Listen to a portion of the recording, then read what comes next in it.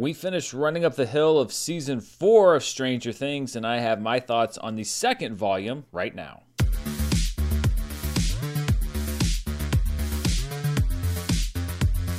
Hello everybody, I'm Dan Murrell here with my spoiler review of Volume 2 of Stranger Things 4. These were the final 2 episodes, but it was about 4 hours of show, so it felt like way more than 2 episodes. If you want to see my spoiler review of the first volume, you can click the little thing up there in the corner. But I will not be doing a non-spoiler section. So if you have not yet seen the final 2 episodes of Stranger Things 4, clear off a few hours on your schedule, go watch them and come back. Let's take a deep dive into spoilers for Stranger Things 4. So this was the first time that Stranger Things tried this split season approach, and I'll be interested to see how they approach the final season whenever that does come out, Stranger Things 5. It was kind of a great compromise solution between the binge model and the weekly model, so I wouldn't be surprised if we see this make a comeback. And one thing that it did allow the Duffer Brothers to do was sort of do this mid-season round of press, and I've got to say there was lots of death baiting going on. I mean, it seemed like the entire media focus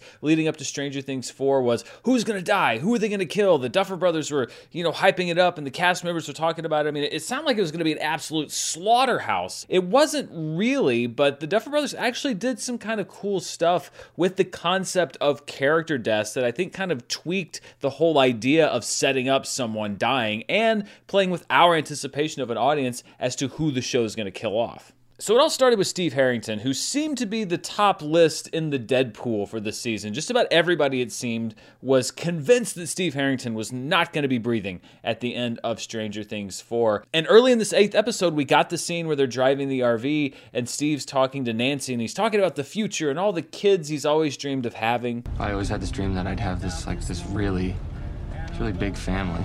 I'm talking like a full brood of Harringtons. And at that point I was like, well, they're not even pretending that it's not going to be Steve, because that's how it always works. In any movie or TV show, if a character talks about his hopes and dreams and the family he wants to have one day, then he's a goner. They're not making it out of this show alive. Then later on, we had the scene with Joyce and Hopper where they're having this very flirtatious back and forth, and they're planning for this big romantic dinner date when they get out of Russia. God, I have to say. And after that? I don't know. And again, in my head, I'm like, well, wait a minute, then one of them is not going to make it out, because that's the other thing that always happens. If you make a big dinner date plan, you're not going to be able to do that dinner date. So I was like, wow, so Steve and then like Joyce or Hopper, they're really telegraphing all this. But then that was followed by the scene where Max and Lucas also make a date plan. And then you had the scene where Will is talking to Mike, and he's basically saying like, Mike, you're the heart of the team. You're the leader. We can't survive without you. Without heart, we'd all fall apart. Even Elle, especially Elle. And in fact, when you go back through the season, I think just about every single major character had a scene or a story beat that in a traditional narrative marks them for some kind of a death and some kind of a heroic sacrifice. And I kind of appreciate what the Duffer Brothers were doing there, and I have to assume that it was intentional. I think that they were very well aware of the way that modern fandom works, and the way that the media works now in the entertainment industry, and the fact that character deaths are the main focus always when people are talking about a show, especially one like Stranger Things. You're getting near the end. It's obvious that probably not all of our favorites are going to make it. I like that they basically were marking every single character for death in these last couple of episodes before we got to the end, because it kept us all on our toes. But let's talk about who actually did bite the dust, or at least who I'm pretty sure actually bit the dust. The show's actually done the fake death thing several times. Will and Eleven and Dr. Brenner back in season 1. We had Hopper last season. So just because you think that a character dies, that doesn't necessarily mean that they do die, but everything was pretty definitive, it seemed like, this season. And it also seems like for the second time that we did get the death of Dr. Brenner, played by Matthew Modine. It appears that Dr. Brenner met his end at the hands of a military sniper on the hot, dusty desert sands as he was trying to escape with Eleven, shortly after trying to force her back into this life as his own personal lab rat. You and I are going to complete our work together. And when I decide that you are ready, we will return to Hawkins. And I actually really liked how they dealt with his death here, because he's dying on the ground, and he's begging Eleven for her understanding and her forgiveness. Everything I did for you. I need you to understand. Please tell me you understand. And in a lot of different shows, you see that. You have somebody who's been a villain, and then in the last scene, they kind of take a face turn, if you will, and oh no, I was misunderstood all along. And then in the sake of some kind of an emotional moment, the character that they've been wronging for years or seasons or however long gives them that absolution. And I was sitting on the couch watching that last scene saying, oh, please don't let him off the hook. Please don't tell him it's okay. And she didn't do it. Goodbye, Papa. And I think that was a great scene for the character of Eleven to show her growth as a person, the fact that these manipulations won't work on her anymore. It is you.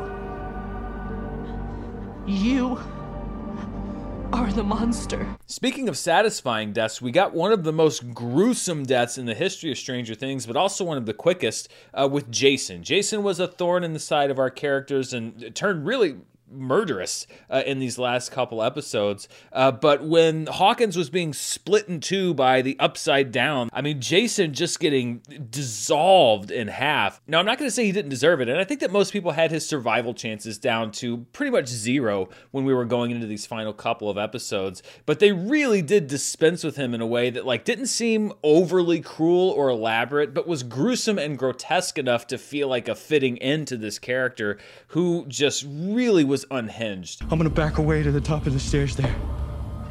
And I'll watch as you wake her up from whatever the hell this is. It appeared for a hot minute, pun intended, that Vecna may have actually bitten the Upside Down dust, but according to Will, he didn't. He's still down there in the Upside Down and appears to be an even bigger threat than ever. He's not going to stop. Ever. Not until he's taken everything and everyone. When I wrapped up my thoughts on Volume 1, I said that I was a little skeptical about Vecna being injected into the overall history of the Upside Down as this key figure from Eleven's life and basically kind of the person that started it all. I will say that these last two episodes handled his inclusion into that mythology pretty well. And it allayed a lot of my fears about is this going to work? It seems like kind of an awkward fit. That's why I wanted to sort of reserve final judgment until I'd seen these episodes. I'm still not exactly sure how the show is going to write the finale so that it seems to make logical sense that he was pulling the strings for everything. I do think that there's a lot of potential there as long as they don't sort of write themselves into a corner. The good news is this isn't like network TV where you basically have a summer break and then have to rush to kind of figure out how to get out of the last season's jam. They have plenty of time to sit and brainstorm what the ending of the show is going to be. They say that they've had certain elements done already.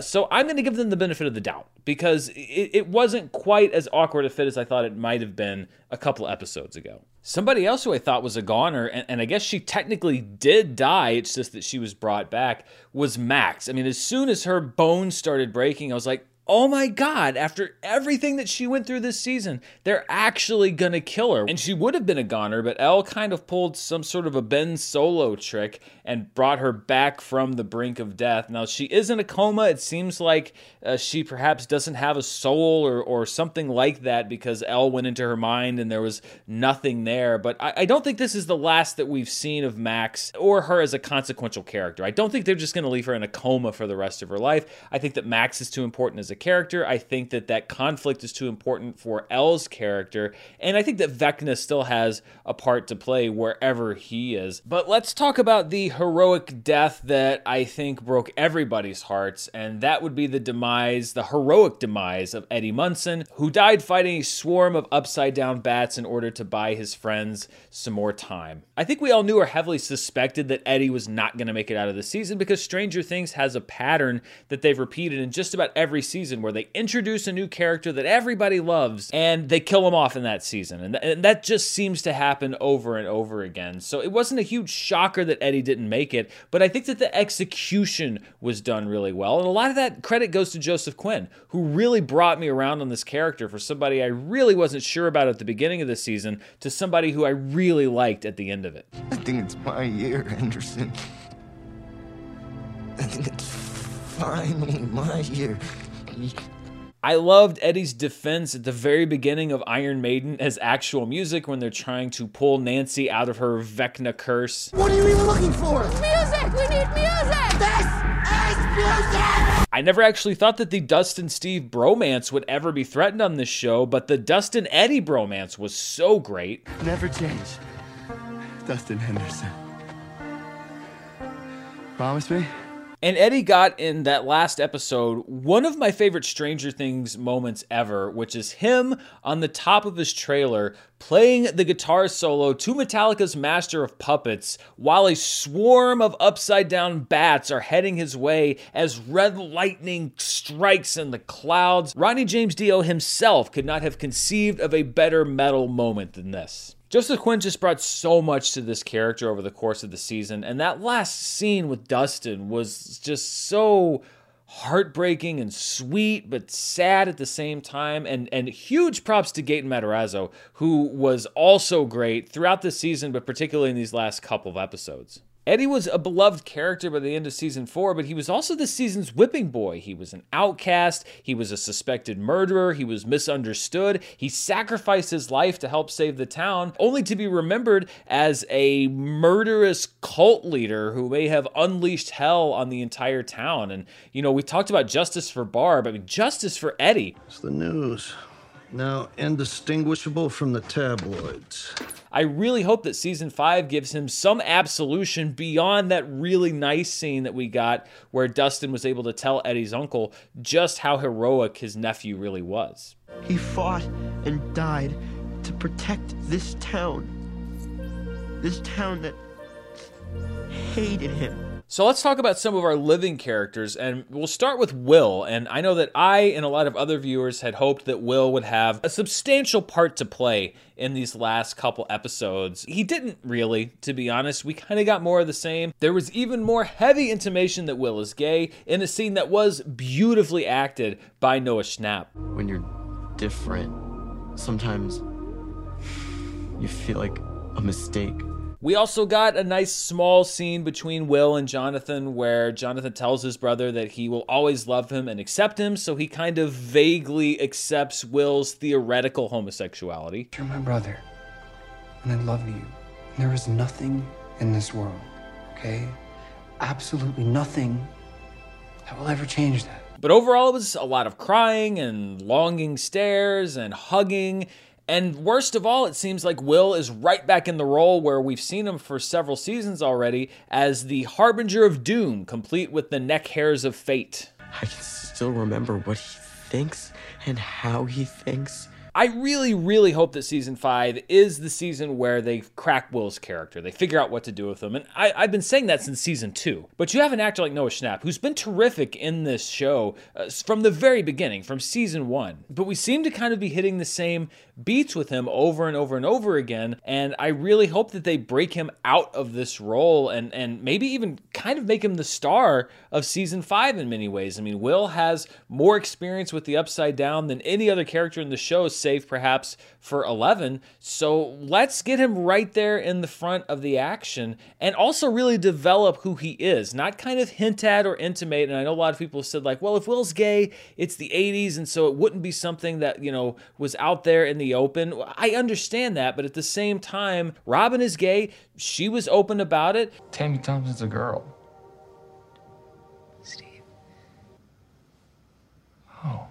I think that that's done great things for her character. It did great things for Steve's character. So I don't really know if that excuse or reasoning holds water. I just want to see Will Byers finally get fully rounded out as a character instead of kind of being this utility player. Every other main member of the cast has gotten their scenes and their moments to shine, and Noah Schnapp kind of has to fight for these little scraps, but he does so well with what he's given. So that's on my wish list for season 5. Let's actually give Will something great, something new to do. We got some progress in the Mike-11 relationship after the show kept them apart for most of the season. We had this declaration of love from Mike in order to get 11 to access this hidden level and fight back against Vecna. That was definitely a little cliche, but the show keeps doing this. They do cliche, but they do it really well, because I actually liked Mike's reasoning, the fact that he was pulling away from 11, not because he didn't love her or like her, but because he was trying to protect himself in a very selfish way, because he thought that there would be the day when 11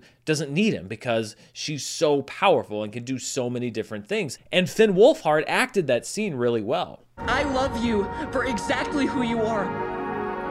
You're my superhero. Stranger Things is actually pretty consistent about this. There's nothing really that groundbreaking about a lot of the story, but it is constantly elevated by the likability of the characters, by the actors who were cast in those roles, and by the style of the show. And so you have story beats that we have seen in many TV shows and movies before, but they're all just kind of bumped up one level because of the A+ work that's being done elsewhere. I said at the end of Volume 1 that if the Russia gang ended up being trapped again in the Russian prison, that I was going to throw something at the TV. Well, I'm glad that there weren't a whole lot of loose objects within arm's reach, because for the second time this season, we had a storyline where Hopper escaped from the Russian prison and then ended up going back to the Russian prison. This time, though, he went back of his own volition in order to fight the Demogorgon and the smoke monster from Lost so that they could buy the kids time for their battle in Hawkins from where they were. It was a stretch, let's be honest. It was a little bit of a stretch to keep them there. But again, the execution is what saved it. We got to see Murray roast a Demogorgon and a bunch of Demodogs with a flamethrower. That was pretty cool. Murray was a secret MVP this season. Hopper went all Neville Longbottom on a Demogorgon with a big sword. So from an action standpoint, it didn't disappoint. I was a little miffed at Hopper, though, at one point, because when they were headed back to the Russian prison, they're all crawling out of this manhole, and Hopper comes out first, and he helps Joyce up, and he helps Enzo up, and then he just leaves Murray to, like, struggle and, like, pull himself out. It's like, come on, give Murray a little bit of respect here. We didn't get a whole lot of closure on Enzo, Yuri, or Murray, other than the fact that they're alive. We may see them next season, but we did get the reunion between Hopper and Eleven. They are father and daughter again. Hopper and Joyce are back together, so it seems like we've got one big happy family going on. And David Harbour and Millie Bobby Brown, again, both great actors, and they crush that reunion scene. I kept the door open 3 inches. Man, I never stopped believing. I know, it's okay.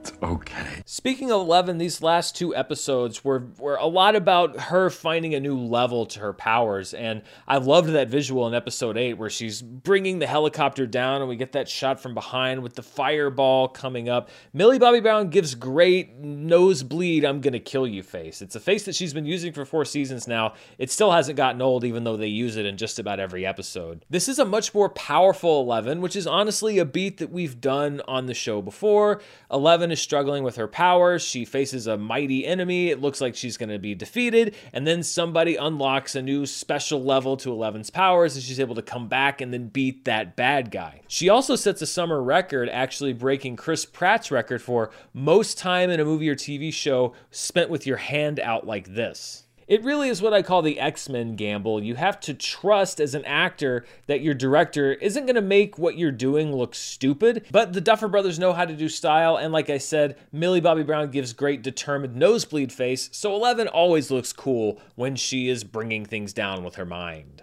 Millie Bobby Brown, by the way, was put through the ringer this season because I think that like 75% of 11 scenes were her either crying or screaming or both. And I just don't know, as an actor, how folks like Millie Bobby Brown are able to access those emotions so consistently. It is just a talent and a skill that I am constantly in awe of. I think that Millie Bobby Brown deserves a lot of credit for why the season worked as well as it did, but she also has a lot of range. She doesn't just do pain and crying. I think she also had the funniest laugh line of the season. I'm real. How? I piggybacked from a pizza dough freezer. What? It seems like season 5 is going to be a largely personal showdown between Eleven and Vecna, 2 people that just really don't like each other. If you touch her again, I will kill you again.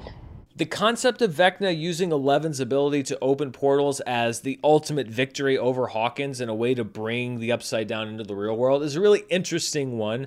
And they tie it into the murders from this season, again, sort of in a retroactive way that somewhat makes sense. It does help for there to be sort of a personified enemy. I mean, the Mind Flayer is a very scary creature, but it is very intimidating to have the Upside Down's big bad be somebody who can actually interact with you and not just kind of snarl and growl. So I am hoping in this 5th season that we're going to see Jamie Campbell Bower back, even if there's some sort of a character redesign, because it did work well ultimately for this season. The structure of season 5 could also be interesting because I do want to know more about how Vecna built the Upside Down as we see it, because we did see this flashback after Eleven sent him through the portal, and the Upside Down that he entered was one without the Mind Flayer. He sort of helped to assemble that being, and it was not this built-up version of Hawkins. It was very much a wasteland with Demogorgons just kind of wandering around. And, you know, how did he transform it the way that it was done? I mean, were there upside down construction crews that were looking at blueprints and stuff? Like,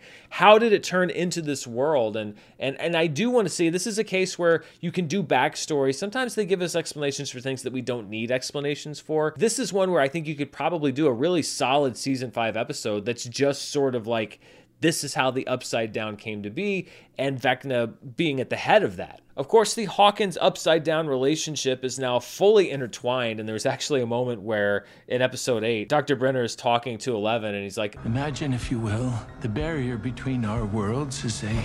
And I was really worried that he was going to do the folding the piece of paper with the pen through it thing. That was in, I think, the first season of Stranger Things. It was in Interstellar. It was in Event Horizon. So I'm glad that he used the pencil, a different kind of writing implement, as an analogy, and the idea that, you know, this barrier at some point is going to crack. Well, we've seen that barrier crack now, and so we're starting off this 5th season from a very interesting place. You don't have to sort of reset what's going on with the Upside Down now. We already know. I loved that final visual of the season as the sort of upside down dust started floating down, and then we see the town with the smoke rising and the red lightning and stuff. It's very Mordor-esque. It gave me kind of a Lord of the Rings feel. It does make me wonder if it was a red herring, because the Duffer Brothers said that they thought that there would be a time jump of, you know, more than just a few months as we go into season 5, but I don't really understand how that could be, because, you know, is Hawkins just going to be chilling there for a few years? That'll either be a very interesting writing challenge, or I wonder if they were just kind of saying that to throw people off the track to the game changer that would come at the end of this season.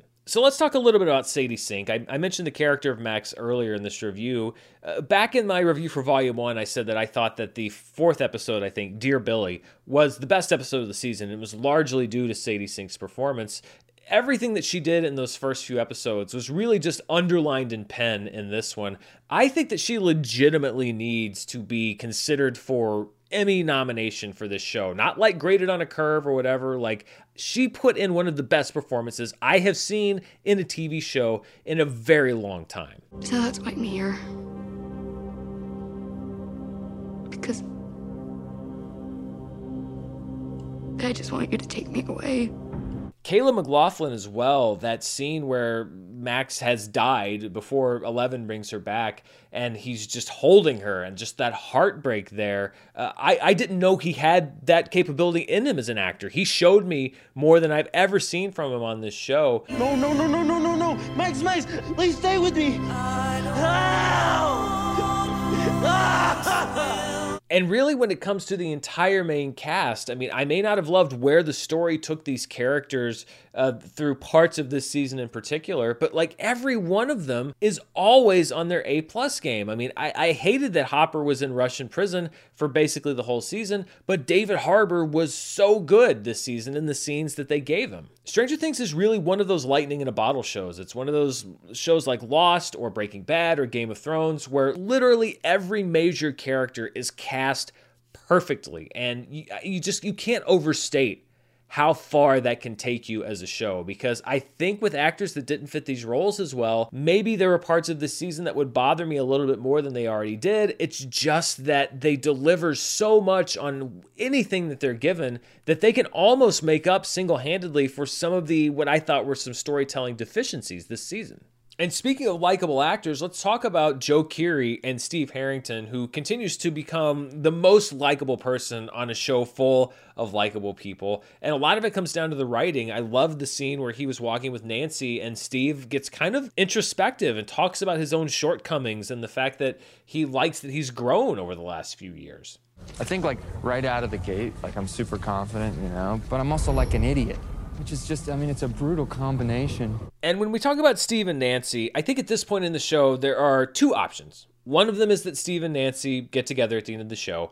The other one is that one or both of them die, because I just don't see a path forward now with Nancy and Jonathan. I think you've laid too much great storytelling track down this season, and we've already established that Nancy and Jonathan, even though they're reunited, are not doing well, and Jonathan lied about the whole college thing. I hated Steve Harrington in the first season. I was like, Nancy, get away from this guy as quickly as you can. And Joe Keery and the Duffer Brothers and the writers on Stranger Things have completely done a 180 on this character, and it's really, really been well done. You're there.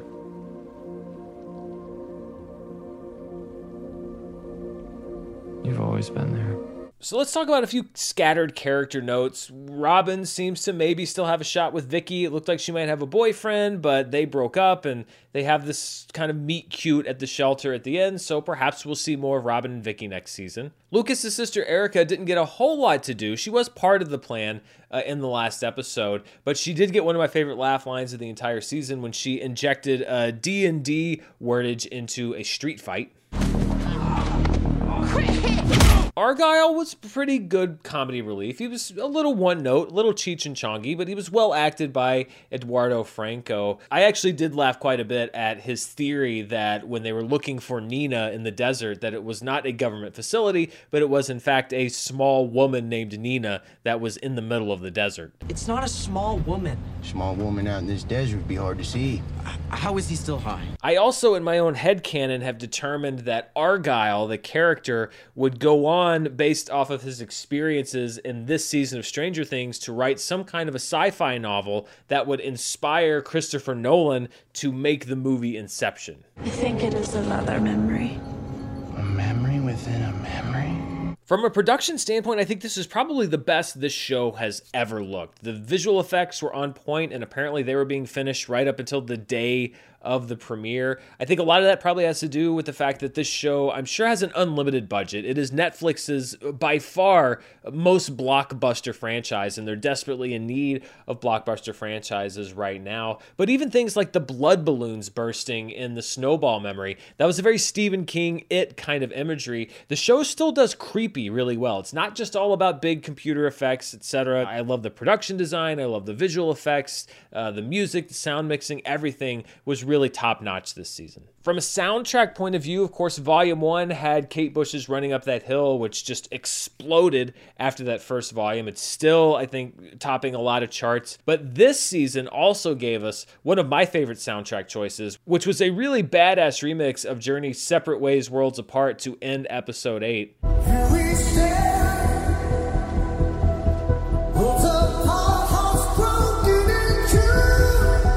Full disclosure, though, I'm a little bit biased because I have long contended that song, Separate Ways, should be rightfully remembered as the essential Journey song instead of Don't Stop Believin'. So perhaps that's just my own personal bias peeking through. I know that some people have labeled this show as derivative or as style over substance, but I think it is actually able to achieve kind of a synthesis that a lot of other TV shows and movies have tried and haven't been able to do, which is that it kind of weaponizes our nostalgia and creates this mixture of story beats from other movies and TV shows that were popular with extremely likable and really well-written characters. And I think it's a combination that really, really works for this show. I don't think that the references that it's making or the fact that it is like other media is something that the Duffer Brothers are doing to create some kind of a shortcut. In a way, I think it's almost a shorthand. It's a way for the show to endear these characters to us that much more so that by the end of it, we don't care about the references and the music and the posters on the wall. We care about Eleven and Will and Hopper and Joyce. And I think that that's where we've gotten to at this point in the show. There was one thing, though, this season that really surprised me and put me back on my heels, and that was Volume 2's unambiguous endorsement of pineapple on pizza. Good. It's good? What do you mean it's good? Really good. What? That's insane. That's blasphemous. It is really bold for a show of this magnitude to take such a firm stance on a controversial issue, and, you know, I'm not a fan personally of pineapple on pizza. I don't think that it's like the worst thing in the world, but it seems like the Duffer Brothers have really closed debate on this issue. To steal the title of the show, stranger things have happened on the show than just this open embrace of the controversial pineapple on pizza, but this was one of the most surprising turns of events. Dude, this is pineapple. Try before you deny.